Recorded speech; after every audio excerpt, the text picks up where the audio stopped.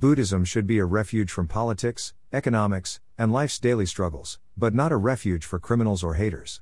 And it is just that, I think, for me at least, despite the tendency of many Eastern Buddhists to shine the jackboots of dictators, and the efforts of still others, mostly Western, to drag the word Buddhism emblazoned on flags and pennants through the streets, as if to justify their positions, as if the Buddha really had an opinion on the subject at hand, with 2,500 years of foresight. And he may very well have, of course, but he never wore it on his sleeve, and neither should we, I don't think. To drag the Buddha into the protests so common in the Western world would be to destroy it, I think, so of course the middle path is almost always the best, the middle path between passivity and excessive agitation, in this case.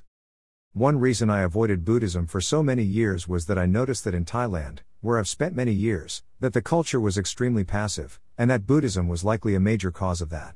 At the same time, sons of the rich, famous, and powerful would commit grievous crimes, and then simply disappear into a monastery for an unspecified period of time, after which they would re-emerge somehow purified.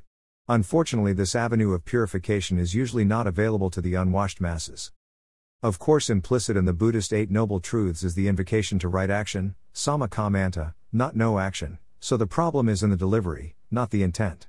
And there is little doubt that early Buddhism must have received much official endorsement from rulers who desired a docile and devoted populace over which to rule, with little or no resistance. But that was then, and this is now. The world which once needed lots of action with which to go forth and multiply, and then develop itself accordingly, now needs nothing so much as to chill, literally, cool off, and that is the only way to defeat global warming, and incessant warfare, and the runaway capitalism that reduces have-nots to the state of endemic poverty.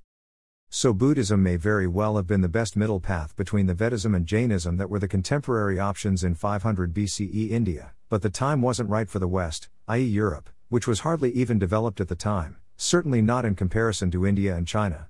For even in the Buddha's day, India and China collectively had a larger percentage of the world's population than now.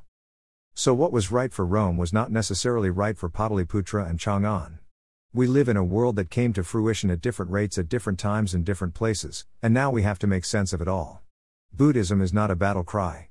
It is a way of life, peace not violence, conciliation not dispute, silence not noise, less not more.